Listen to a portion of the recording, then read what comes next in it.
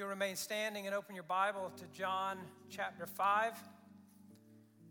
John chapter 5. If you don't have a Bible, there may be one located in the back of the rack underneath the seat in front of you. And if that's not within reach, the words will be on the screen here. We're continuing through our series in the Gospel of John, being verses 1 through 18 today.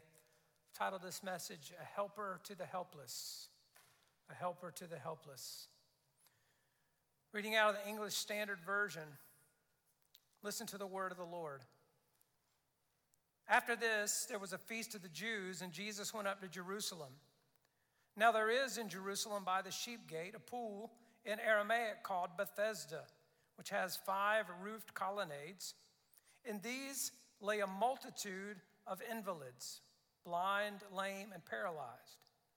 One man was there who had been an invalid for 38 years. When Jesus saw him lying there and knew that he had already been there a long time, he said to him, "Do you want to be healed?" The sick man answered him, "Sir, I have no one to put me into the pool when the water is stirred up.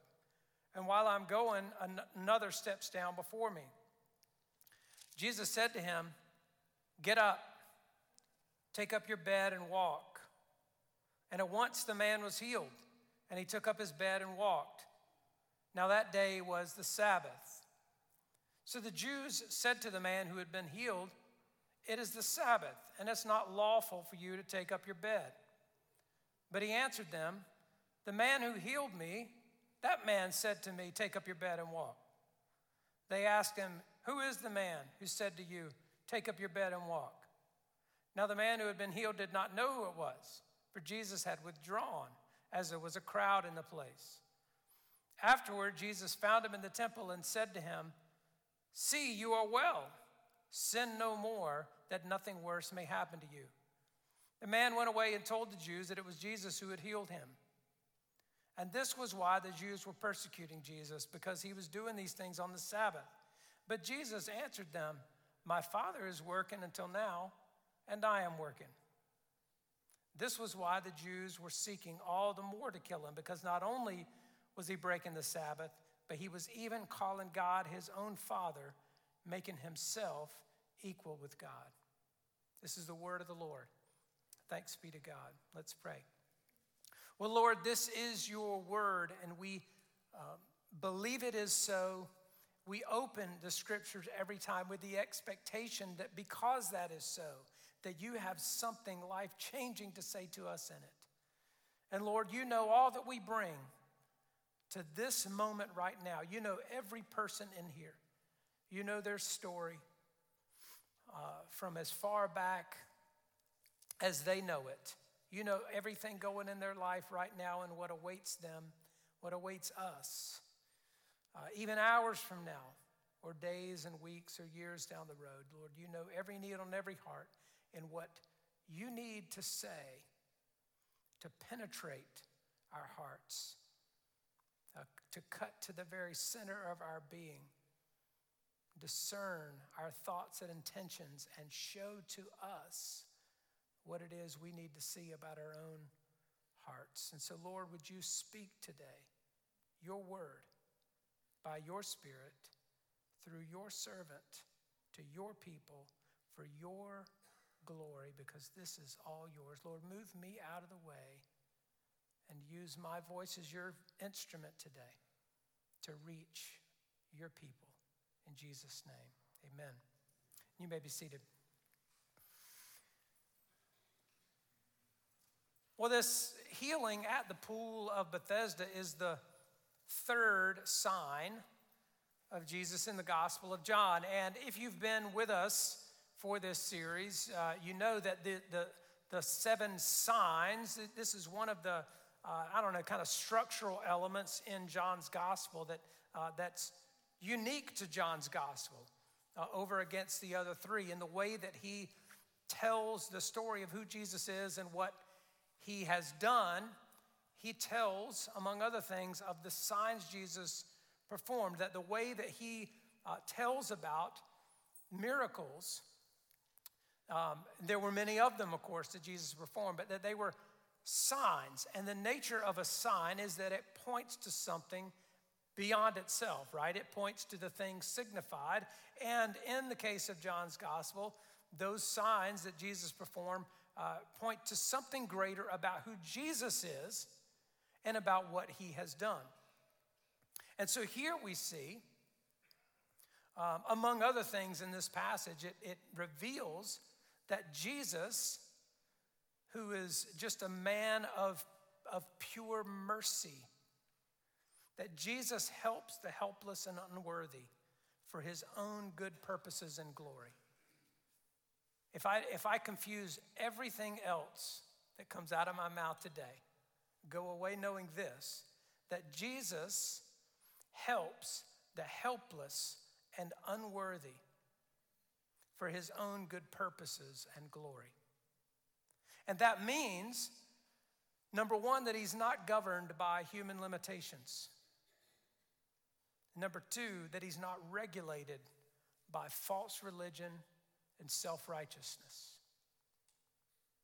Now, I am quite confident that in this room today, there are people who either fall into the category of feeling helpless and unworthy and bound by human limitations, or people who are exceedingly self-righteous, even though they don't feel that way. And there may be some who fall some into both categories. I think this is a message for us. Well, let's consider, number one, the fact that Jesus is not governed by human limitations. And I want to look just a little bit at the background of this healing here, because you really see this passage sort of broken down into two sections. You've got the healing in the first half of it, and then this Sabbath dispute in the second half. And we see in the sort of the nature of this healing, this fact that he's not governed by human limitations. Jesus had gone up again, it says, to Jerusalem for a feast, possibly another Passover. And he went to the pool of Bethesda, where there was a multitude of invalids, as the ESV translates it. These are people who are in some way very sick and weak, even to the point of being rendered disabled by that. Okay, so he specifically says there were those who were blind and lame and paralyzed, a multitude of them. And the other thing you might notice is that in the King James and New King James Version, if you have that version, the end of verse 3 and then all of verse 4 contain an explanation as to why they were there. It says they were waiting for the moving of the water, for an angel went down at a certain time into the pool and stirred up the water, and then whoever stepped into it first, after the stirring of the water, was made well of whatever disease he had.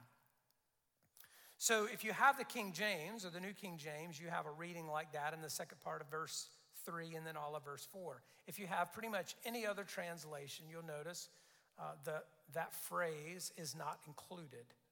And you would notice perhaps as we were reading the passage that there wasn't a verse 4 in the ESV. And so I actually want to speak to that just a moment, because this can become a matter of some confusion for some, although it'll show up other places in our study through the Gospel of John, and it'll show up in other places in the Gospel. And one of the possible points of confusion people have, and I've seen this circulate even recently, is they say, notice that some of the modern translations have taken verses out of the Bible that are in the King James Version. Those doggone liberals have taken verses out of the Bible, and that actually is not the explanation. If anything, it's actually the other way around. And so I want to speak to that again just a moment. It can become a bit academic, and I'm going to try to avoid that, but let me just sort of explain briefly. Basically, when the King James Version was translated back in 1611, there were really only a handful of Greek manuscripts available from which they translated the New Testament into English. Since then, there have been scores of other texts discovered, some of them very, very ancient. And generally, those older manuscripts are considered more likely the closer to the original and the more reliable manuscripts. And the oldest Greek manuscripts do not contain that verse 4 and the phrase right before it at the end of verse 3 about the angel of the Lord stirring the waters and so forth. So it's likely, one of the things that scholars know happened periodically is that a copyist or a scribe or whatever makes a marginal notation with an explanation like that, and somewhere along the way, that marginal notation gets incorporated into the text itself. So when you have newer manuscripts, they appear to include a verse that wasn't there originally.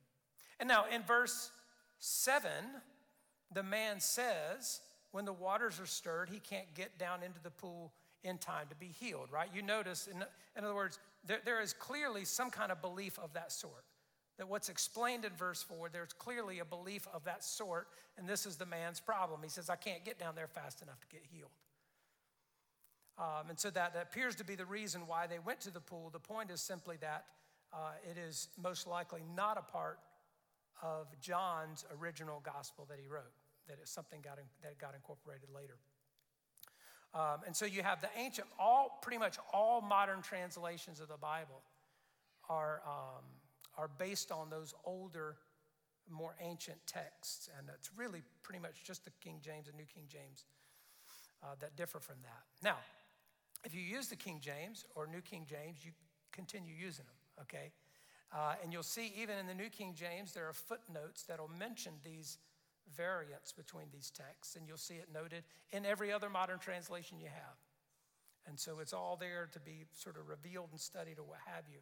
But again, it's worth mentioning so that that's not a point of confusion and that it doesn't erode people's confidence somehow in any translation of the Bible that you're reading. Read the Bible. The one that you'll read is a good translation, right? And trust the Lord to speak through that. But anyway, that'll come up again as we study through the book of John, and it'll come up other places in the gospel, and that's helpful to know. Moving on from that, though, let's make some observations about the healing itself, because we'll see this is a beautiful example of the fact that Jesus helps the helpless and unworthy for his own good purposes and glory. This will wreck a lot of theology that people have about how Jesus works, about how faith works and all that sort of thing. Because one of the things we'll see, first of all, is that there's a multitude of people there in need of healing, right? They were seeking healing. They are there at the pool because they want to be healed. And on this occasion, Jesus healed only one of them. And then he slipped out pretty quickly, actually. And the one man that he healed did not really in any way qualify himself to be healed. Like of all the things, here's one of the things that goes around a lot. People will say that it's Jesus' will and his desire to heal everybody, and the reason people aren't healed is because somehow they don't have enough faith or they haven't exercised it in exactly the right way. And what I'm telling you is this passage in John chapter 5 will push back against this. Somehow you've got to moderate that view to account for this right here. Because he didn't heal everybody, number one, and the one he healed was not in any way the most qualified to be healed.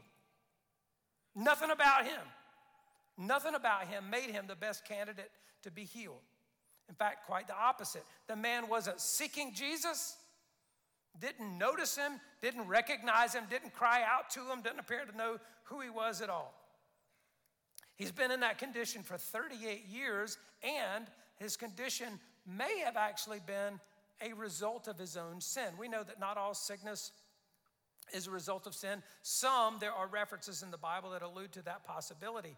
But down in verse 14, Jesus, when he saw him later in the temple, says, "See, you are well, sin no more, that nothing worse may happen to you."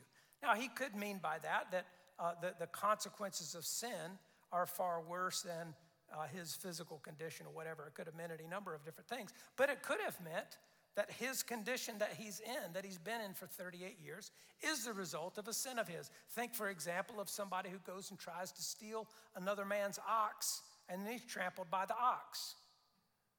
A result of his own sin. Or a man who breaks into another man's house, and the owner of the house tramples him.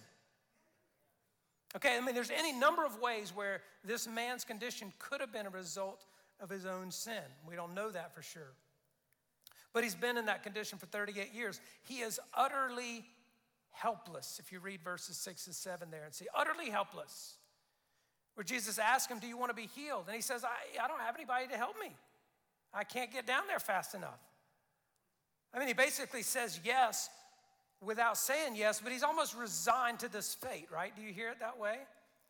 He's there, hoping against hope that somehow he can still get in there to be healed, but he doesn't expect that to happen. He's just resigned to the fact he can't, there's nobody there who's going to help him, and he can't get in the pool fast enough. He's utterly helpless. He needs somebody to put him there, doesn't even have somebody to put him down there. And the text doesn't specify the nature of his condition, but for one reason or another, he's unable to walk. Again, it could be maimed legs from an injury. It could be some kind of paralysis from injury or disease, or it could be just a terribly weakened condition. But he's unable to walk. And Jesus just commanded him to get up and walk. Do you want to be healed? Well, I don't have anybody to help and I can't get down there. Or get up. That's pretty much how the interaction goes. Get up, take up your bed, and walk. No prayer or pronouncement of any other sort like that. That's just Jesus commanded him. And consider what happened there. Instantaneously, muscle and tissue sufficient to carry that man were just created. I mean, a healing like that is, in some manner of speaking, a creative act. You know, we know in our household, one of our sons had 2 hip surgeries over a period of about 5 years. I mean, he's a fairly young fellow, and the first surgery didn't solve all the problem as it turned out, but he was sort of functionally disabled for a period of 4 years or so. He couldn't stand up for more than about 20 minutes. He had a second surgery that remedied the problem, and he, after some time, sort of made a good recovery and is sort of back on his feet and underway. But the point is that even at that level for that period of time, and he was on his feet some, but everything got weak. When it came time to rehab, everything below his waist was weak. Well, what happens after 38 years when you haven't walked? Apart from just a creative act of God himself, you don't just get up and walk, because those legs won't hold you. You don't know how to balance. And it's not only the legs, it's the hips and the everything. And that's what Jesus has just done in a word, has just created muscle and tissue in those legs that hadn't borne that weight in 38 years. But back to the man himself. He didn't exercise any faith in Christ whatsoever. Unless you would say getting up and walking was an act of faith. But you see what I'm saying? Like, he didn't come to Jesus. He didn't cry out to Jesus. He didn't believe in Jesus in any sense. He didn't exercise any kind of faith here that caused him to be healed. It was entirely the will of Jesus to heal that man that day for his own good purposes and glory. He intends to be glorified in the way he heals, in the way he saves, in the way he delivers, in the way he rescues. To whom, how, and when, and all of it. He glorifies himself in it. And clearly he's got a plan here this day. He heals this one man and slips out because there was a crowd. Not in spite of the fact that there was a crowd. There's a whole crowd of people there seeking healing. But Jesus had other purposes that day. And it wasn't at all dependent on this man's worthiness, because he was quite unworthy. It wasn't dependent on his faith, because he really had none in Jesus anyway. Whatever faith he might have had was in the stirring of this water and the power of that to heal him. And he didn't even make it into the pool. And not only is he unworthy in that respect, but after the fact, when Jesus sees him, he doesn't express any gratitude. And he goes back and tells the Jewish leaders, hey, I found out who it was. Did you catch that when we were reading the first time? He didn't know his name. They said, who's this man who told you to get up and walk? I didn't catch his name. I don't know.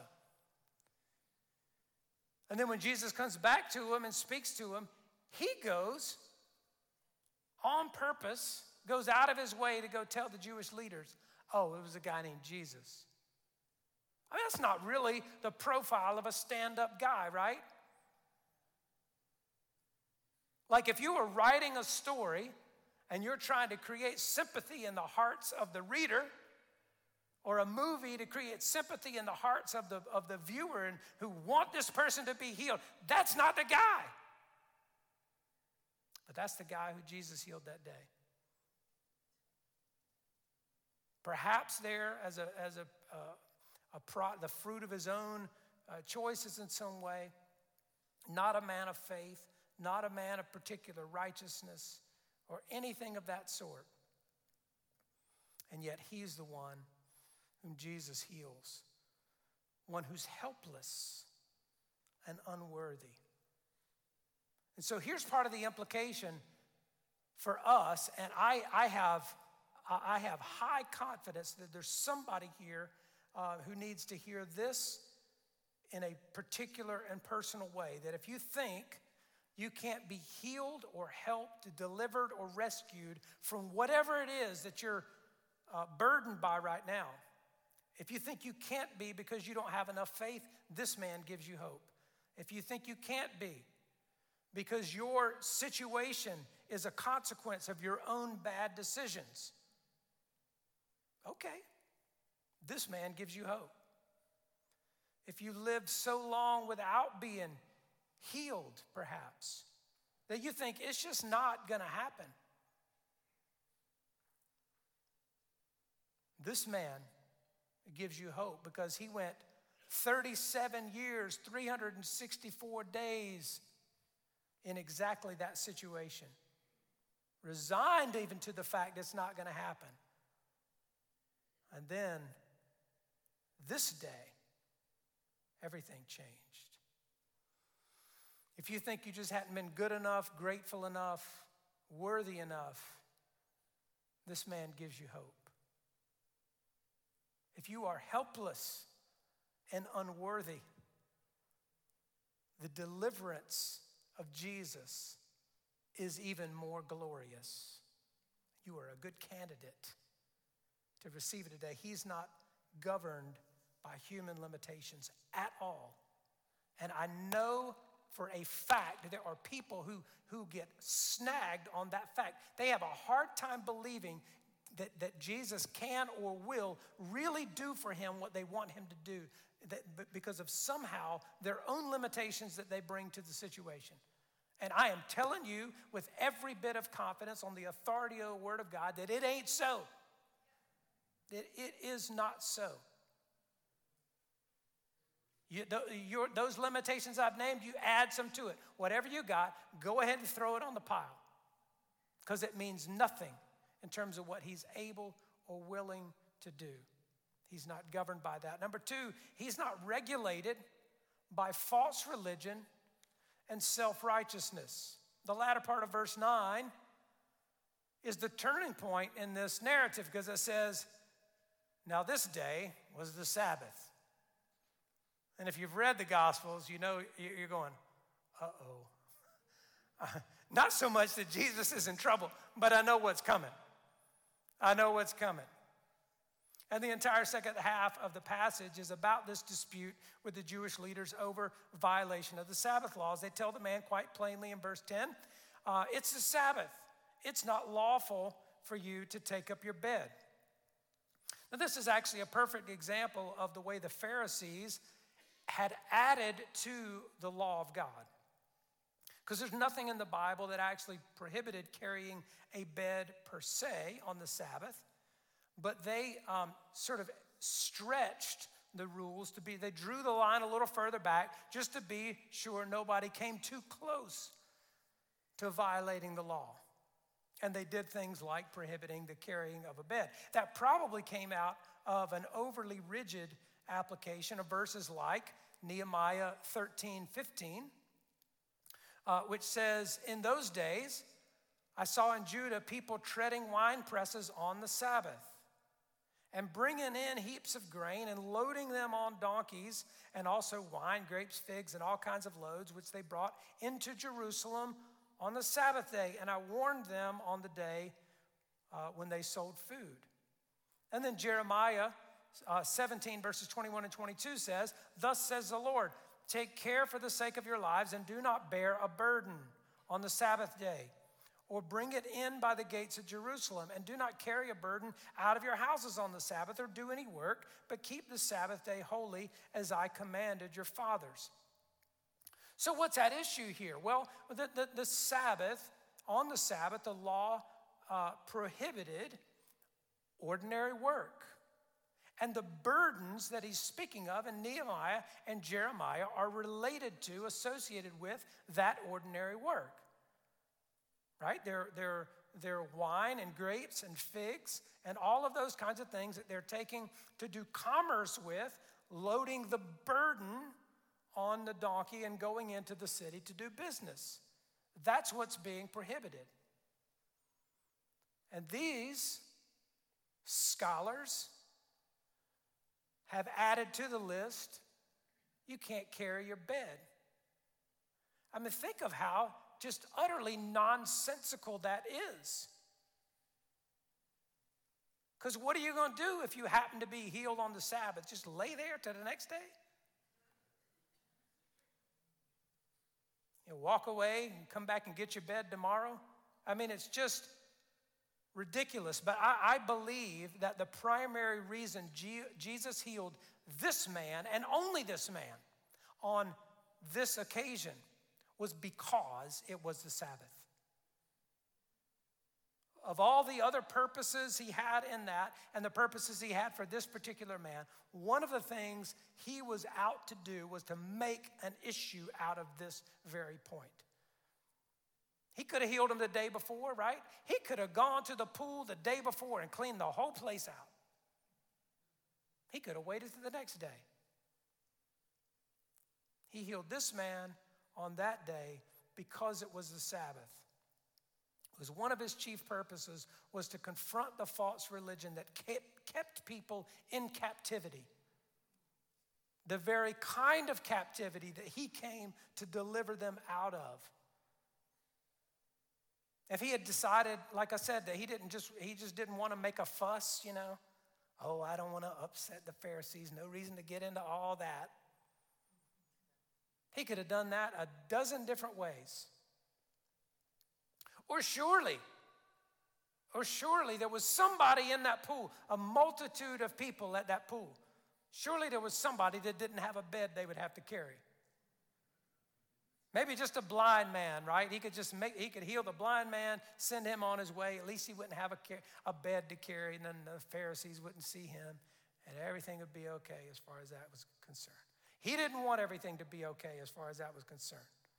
He's putting his finger right on the sore spot of false religion and self-righteousness, because he is not regulated by it. He wasn't then, and he's not now. He had no regard for their spiritual authority. He had no regard for their rules. I mean, they get all in a twist. And he's just not bothered by it at all. He's like, I don't live underneath that authority, and like I just don't put myself into those categories. Those are your categories, not my categories. He demonstrated he's Lord of the Sabbath because he is Lord. Because he is just Lord. And he says down there at the end, my Father's working on the Sabbath, I'm working on the Sabbath. That's pretty much the message there. He's Lord of the Sabbath because he is Lord. And he had just performed an act of divine creation when he said, take up your bed and walk. He could have just as easily said, let there be muscle. Just like in the beginning, let there be light and all the other created things. He could have just as easily said that to that man's legs. Let there be muscle. That had the effect of that. Take up your bed and walk. He spoke fully functional legs into existence right there. And that man comes walking by the Jewish leaders. And all they can see is that he's carrying his bed on the wrong day. And see, that's laughable, except for all the ways in which that applies to us, looking at all the wrong things and missing what Jesus is doing right in our midst. They've missed the fact that a man has been set free from misery and hopelessness. They don't care about that. They don't even notice. Do you see that? They've got their clipboard out, measuring all the wrong things, missing the fact that the Messiah is walking through the temple that they are policing there. That a man who hasn't walked in 38 years is carrying his bed because he can walk now. And they're concerned with the fact that he's doing it on the Sabbath. They are the complete opposite of helpless and don't receive any help from Jesus. The irony is they are helplessly self-righteous. Right? They are helpless people. They are needy people. They just have no sense of it whatsoever because they're just so overcome with, thoroughly dipped in the dye of self-righteousness. And Jesus is entirely unregulated by that kind of foolishness and self-righteousness. And again, the mistake that we would make is to think that once upon a time there were self-righteous people like that. And thank God he didn't make me like them. Right? But you can imagine how this plays out.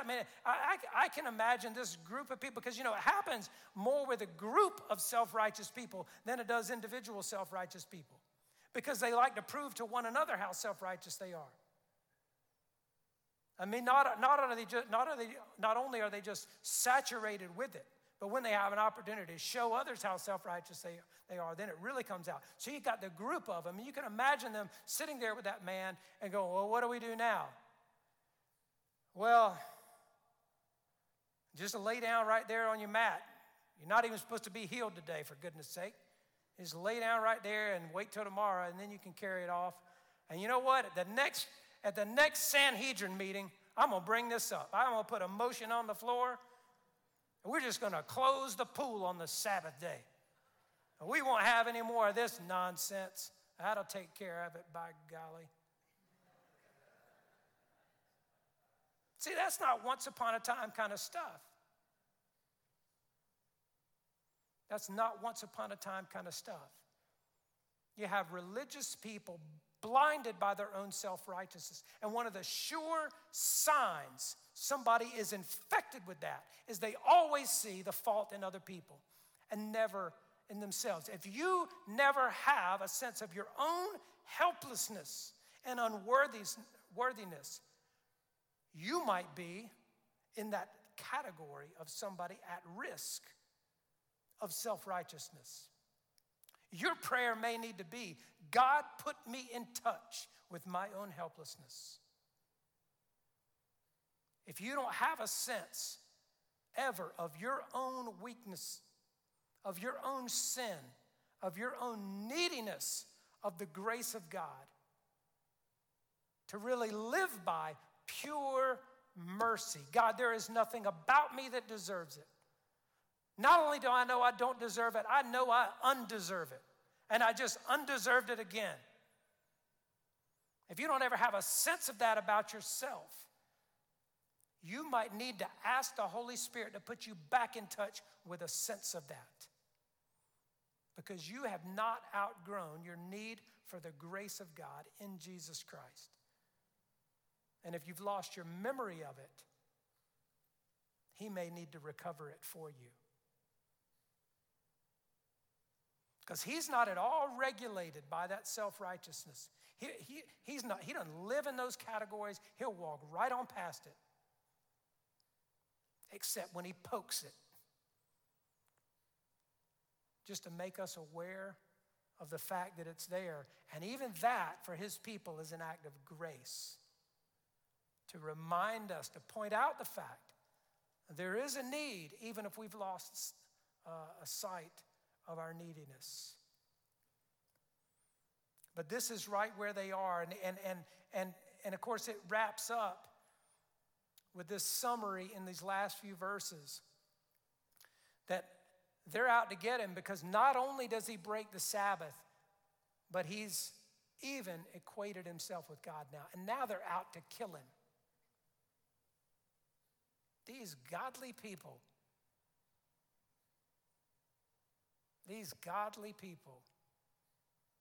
out to kill the Messiah and harass a man who's walking now for the first time in 38 years, absolutely blinded. But Christ marches on. He continues to do his work of helping the helpless and unworthy for his own good purposes and glory. And so the question for us now in relation to this message, really, and in any given moment on any day and any occasion, how does Christ want to be glorified in your life?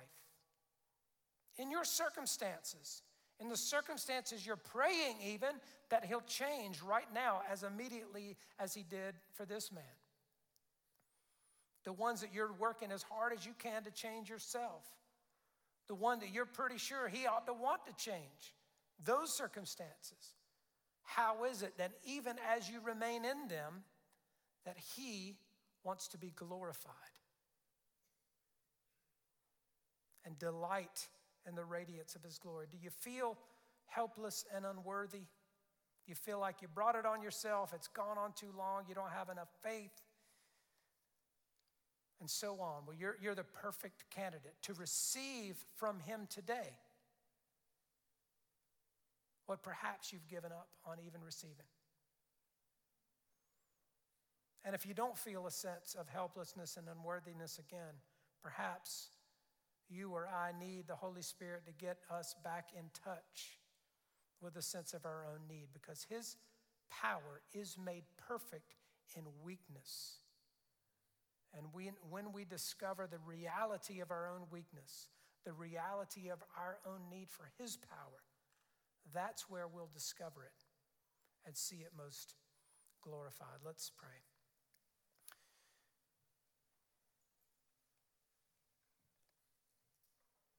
God, you are great and glorious, and you are good all the time. And Lord, I thank you so much for accounts like this one in the scriptures. And I know there are others where Jesus did go through Galilee, healing every kind of sickness and every kind of disease. And there were plenty of cases where he said to people, your faith has made you well. And I know there are all kinds of varieties of how he related to people on this earth. But I thank you for stories like this one that say that even to those who are utterly helpless and utterly unworthy of help in any doing of their own, that to them, Jesus proves himself to be gracious and merciful, a helper in time of need. Thank you, Lord, for that. And I do pray, God, that you would today, in a life-changing way, would you meet somebody at their point of need, Lord, where they're beyond even hoping anymore, really, that in their lives personally, that you'll do that thing that they most earnestly pray for. Lord, would you meet somebody right at that point of need today, just because you are gracious and you glorify yourself in doing so. And Lord, would you penetrate others? Would you penetrate hardened, calloused hearts who have lost their sense of what it is that you're doing in the lives of people, who have their eyes on the wrong things and are missing Jesus in the room, working in real ways in the lives of people. Lord, would you touch us at the place of our own self-righteousness and pride and false religion, Lord, and obliterate it altogether. God, would you move us out of the way, that you might have your way in the lives of people that you want to reach. Do as you will by your Spirit in the lives of us one by one. In Christ's name, amen.